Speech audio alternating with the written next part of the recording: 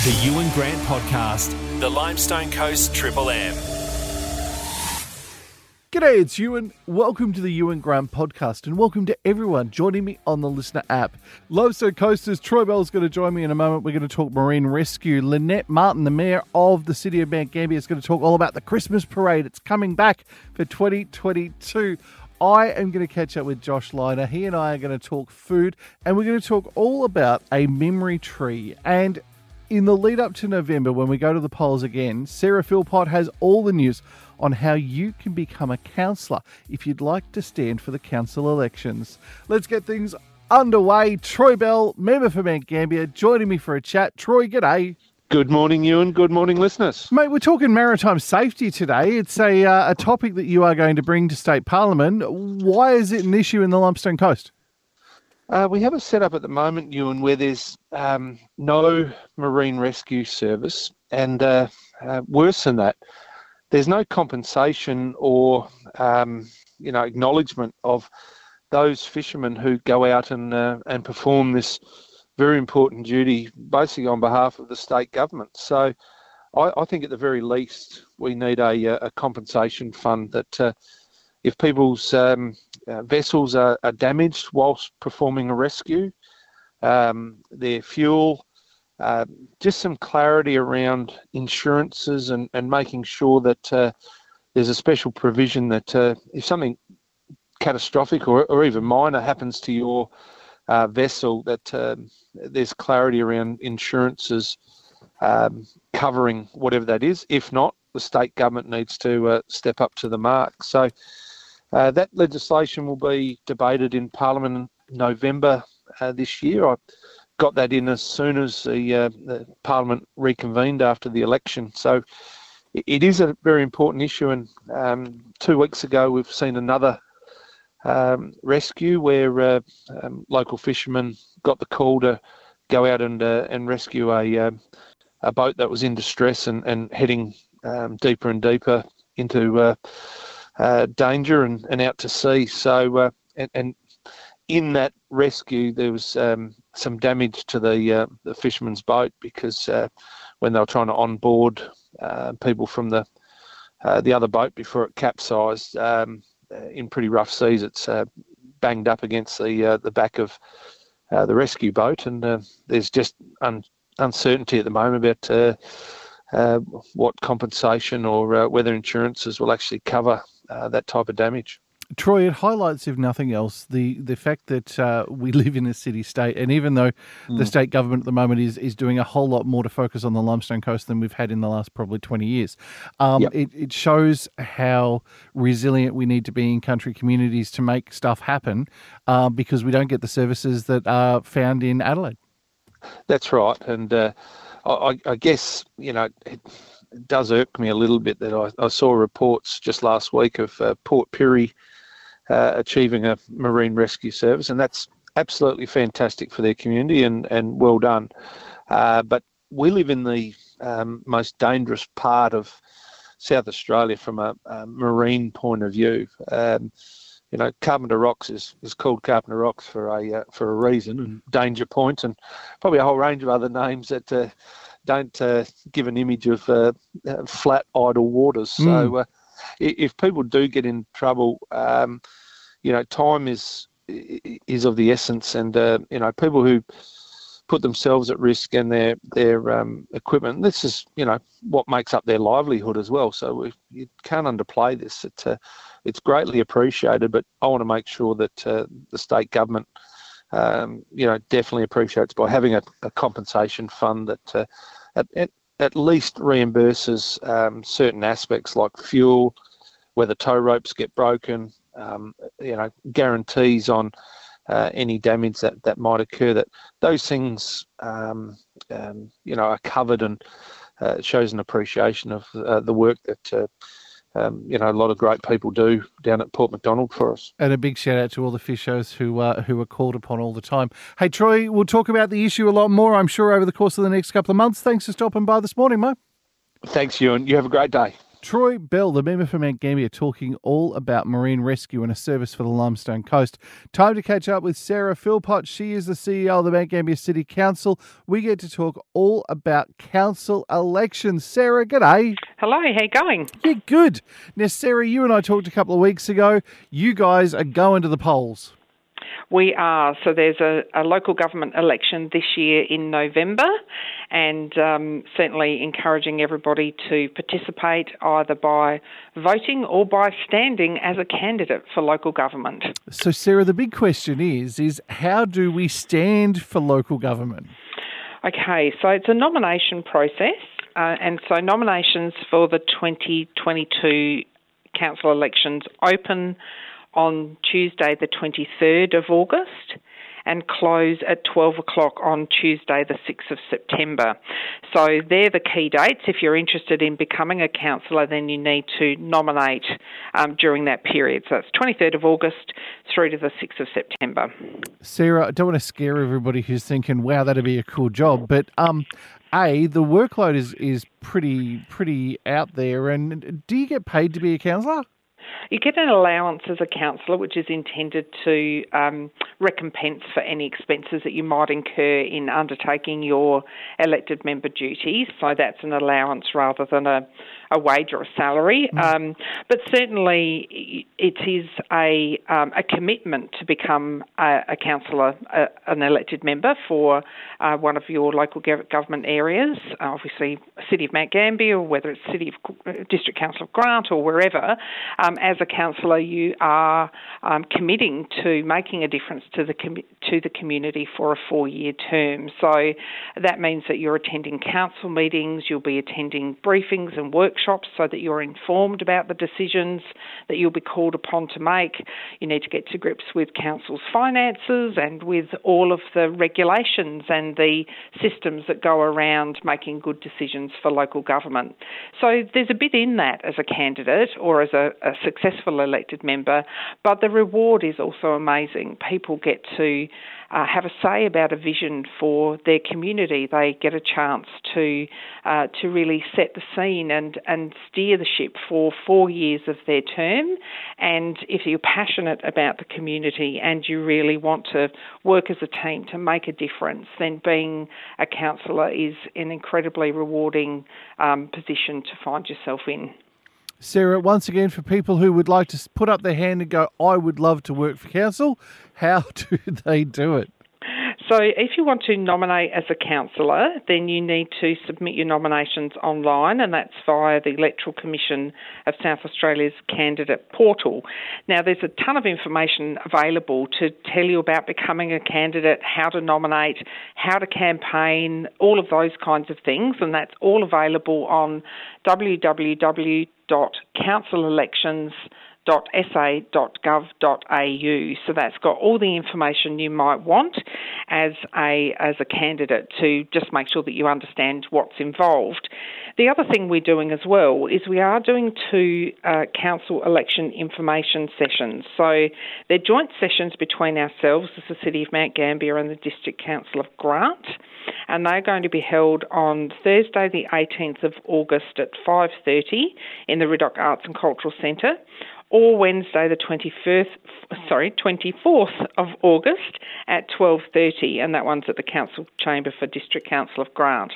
So they're information sessions that are really designed to give candidates a bit of an overview of what local government is like and what service is like as a elected member and what you can then expect if you nominate and are elected. So they're really good information sessions, more about what it really feels like to be a councillor, but there's also information on the Electoral Commission of South Australia website that's more about the election process itself. So quite a few places for people to get information, but the most important thing really is for people to think about what they would like for their community for the future and how they would like to make an impact. And being a local government councillor is a really great way of influencing the future for our city. So I just encourage people to think about it and have a go. Sarah, always good to have you on the radio. Cannot wait till we find out who is standing. Thanks for joining us this morning. My pleasure. Thank you. Now, Limestone Coasters, the last couple of years have been a little topsy-turvy for our Mount Gambier Christmas parade, but let me tell you, our council have done a huge job making sure that we did not miss out. At Limestone Coasters, I've got to tell you, when it comes to the Christmas parade, I have got some great news. The man, Lynette Martin, she's on the line with all the details for us. Lynette, good morning. Good morning, Ewan, and good morning to your listeners. Now, Lynette, first of all, big congratulations to council, because during COVID, when we weren't able to get together and have a Christmas parade, you guys still managed to put on a remarkable show. Yeah, absolutely, Ewan. You know, everyone worked so hard to pull those events together, and I think in particular many people would remember last year's down in the Crater Lakes area, and it was just so successful. But you know what? I think nothing beats the atmosphere of a street parade. And it's back. It is on the 19th of November. And, you know, I think the arrival of Father Christmas in that parade, it's so exciting for young and old. And for me, it also really heralds the start of the festive season for our city. Lynette, obviously you guys are tied up with the shop as part of the Christmas parade and stuff. But, I mean, what I love about the Christmas parade is generations of people that have stamped out their spot on the street. They're all behind the blue lines. The kids are having a great time. The streets are packed, 4 and 5, 6 deep of people. It is such an incredible start to the Christmas season. It really is, Ewan, and you're right. People do have their little patch where they stand every year, and that's fantastic. And, the parade is the largest regional South Australian event of its kind, and it draws people from far and wide around the Limestone Coast and Western Victoria to our city. So it's a wonderful occasion also to show off our city and show everyone how great we really are. Now, Father Christmas, of course, is the highlight, but there's lots of other stuff that goes on as part of our Christmas parade. Oh, there certainly is. And I was looking at the 2019 program, and that year we had 55 floats, which is just amazing. And of course, that also includes bands. And I must say hi to Alan Woodham of the Mount Gambier Lions Club here, because he organises the Brass Band Festival, which runs in conjunction with the parade, and then they participate in the parade. And I just love the brass bands as they march down. They add so much atmosphere. They do indeed. Now, for people who want to be part of the Christmas parade for 2022, I mean, how do people get involved? Well, there'll be information out soon, but you can, you could be a family and want to put in a float. But this is the thing, Council has many floats that are staples, that's our stable of floats. And then, we have this wonderful band of volunteers under the stewardship of Greg Muller, who every year they create a new float, and then, that they maintain all of the others that we have. So they're working very hard at the moment, creating. And then we have volunteers, we have schools, other organisations, anybody, can put something in, as long as it obviously complies with the specifications, and you'd find those on an entry form. So it really is a massive event created by many, many people, and a huge body of work to pull it together. But, people just love participating and joining in. Absolutely. I couldn't agree more. And I cannot wait for it. It's going to be back for 2022. There are more details on the Triple M Limestone Coast Facebook page this morning. Lynette, lovely to talk to you as always. You too, Ewan. Have a great day. The man, Lynette Martin, with the great news that the Christmas parade is coming back for 2022. It's sensational. Now, Limestone Coasters, I am always amazed at what you guys are talking about online, and the man who knows exactly what you guys are talking about in the dark of the night is Josh Leiter. He joins me on the line. Josh, good morning.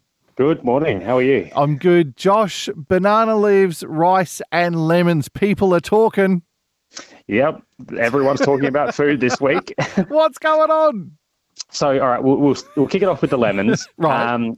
I had a friend send me a photo, and I looked at it, and I'm like, that's weird, but that's near Vancita Park, so I'm going to go check that out. Right. So what's happened is it's just on the Stobie pole, you've got the metal segments of it that are kind of edged, and somebody's grabbed a heap of lemons and just kind of wedged them in there, one after another, to create what looks like a large yellow caterpillar climbing up a Stobie pole with about a dozen lemons. Art is in the eye of the beholder. That's exactly right. Some people see young people just causing trouble, and other people see a caterpillar, and other people might just see like the true meaning of public art, just to get people to think. And but look, hey, as one of the comments made, at least I was told it was kids that did it. At least these kids weren't throwing them around and causing a mess and throwing them at cars, and it was just bit of a waste of food, as some people pointed out, but it got people talking and it made people laugh. And I did see the post, and people were talking. My goodness. Oh yeah. It was such an odd thing to see. I can imagine that some people would have some stuff to say about it. There was the comment about like food being wasted. I was talking to my mum about that. She said that there was an artist back in the day that would always make food, art with like large amounts of food and just blow it up and destroy it. There's always been art involving food, and look, obviously this looked like it was going to go to waste anyway. But hey, look, it gets people talking, and if that's what's making the news, then that's probably what's making the thing. news. Exactly. Now, what can you tell me about the rice and banana leaves then? Because we're still on food. Yes, I know. All right, so this is. For me personally, a whole lot more tastier than a rusty lemon. Which there is nothing wrong with lemons, mate. I was going to say that sounds like a cocktail, but anyway. This is about the Karen and Karetti food fair that we had raising money for Myanmar a couple of weeks ago. And when I went there was one food product I was really looking forward to, and it was sticky rice with banana wrapped in banana leaves. Nice. And this was something I had at a Karenni New Year's event maybe 8 to 10 years ago, and I haven't had since. So I was really looking forward to buying some. By the time I got out there, they were all sold. So I made a comment on a post on Facebook, and I said, look, is there anybody local that could make me some? And I'm happy to pay. And I knew that payment wouldn't be a thing anyway, because I know what the local Karen and Karenni people are like. They just want to share their food and culture. So, of course, within no time, a lady by the name of High Crusade commented and said, look, I'll get some organised. My mother-in-law will make you some. So I picked them up over the weekend. There's a Karen lady by the name of Lou D. She's made these, the sticky rice with banana and banana leaves, and you steam it up, and you get the real smell of like tea leaves with the leaves. Beautiful. Bit of sugar, amazing. And I thought, look, they're not going to accept money, but I exchanged it for some freshly baked scones. We'll say that is the first time I've ever baked scones. I'm a big scone fan, but this is the first time making them myself, and they were perfect. Whipped up some cream, gave them some jam. I'm like, I don't know if you've had this before, but this is this is peak dessert when it comes to British and Australian cuisine. I'm like, you've got to try it. So we did a little exchange. It was perfect, and I think just a really good indication of the kind of communities we have here in Mount Gambier. So, and proof that a good news story gets people talking, because people were talking all about it online. Oh, absolutely. And it was a lot of people, because we have a strong Filipino and Thai community here as well. Yeah. And that is a dessert that they have, that's part of their culture as well. So it got them talking and reminiscing, and people talking about it and wanting to make more. And now I want to go and make them. And now that's going to put me down this massive rabbit hole of making all this food.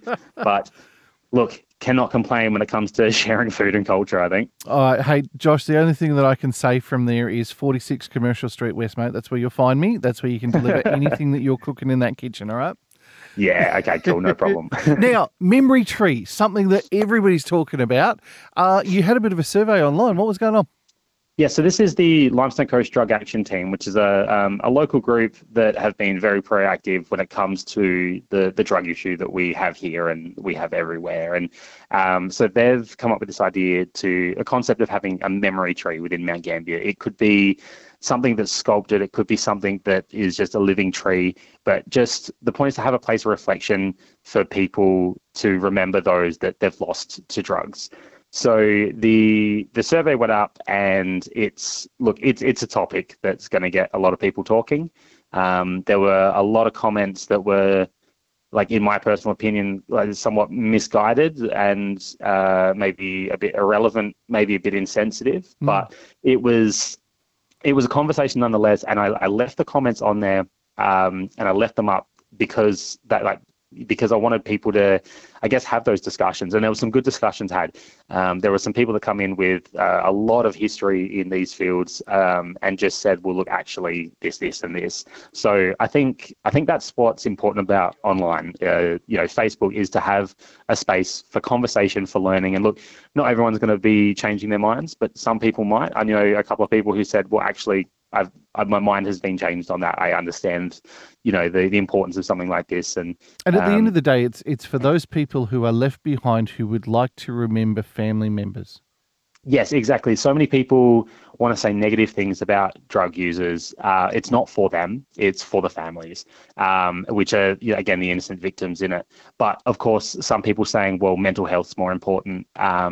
And mental health is absolutely important, but drug abuse is mental health. And also there is a space at Fancina Park for, those lost to, people who have taken their own lives. So there's little spaces like this that, look, if it's a small amount of money, I would assume, and it's to help local communities, people grieve and support each other in a public space, that doesn't affect other people so much at all, then I think that's a positive thing. And I think that's what, funding and that should be there for, because these little community groups, they can't go and build rehabilitation centres. They don't have the hundreds of millions of dollars required to make a dent in these issues, but they're doing what they can for the people that are here, for the communities. Absolutely. I couldn't agree more. Hey, Josh, it's always good to catch up to talk about some of the stuff that people are talking about online. Let's talk again next week, mate. Sounds good. That's it for today's podcast. I'll be back on Friday. Everything Limestone Coast, you can catch up with me live on radio from 6 a.m. weekday mornings on the Limestone Coast 963 Triple M.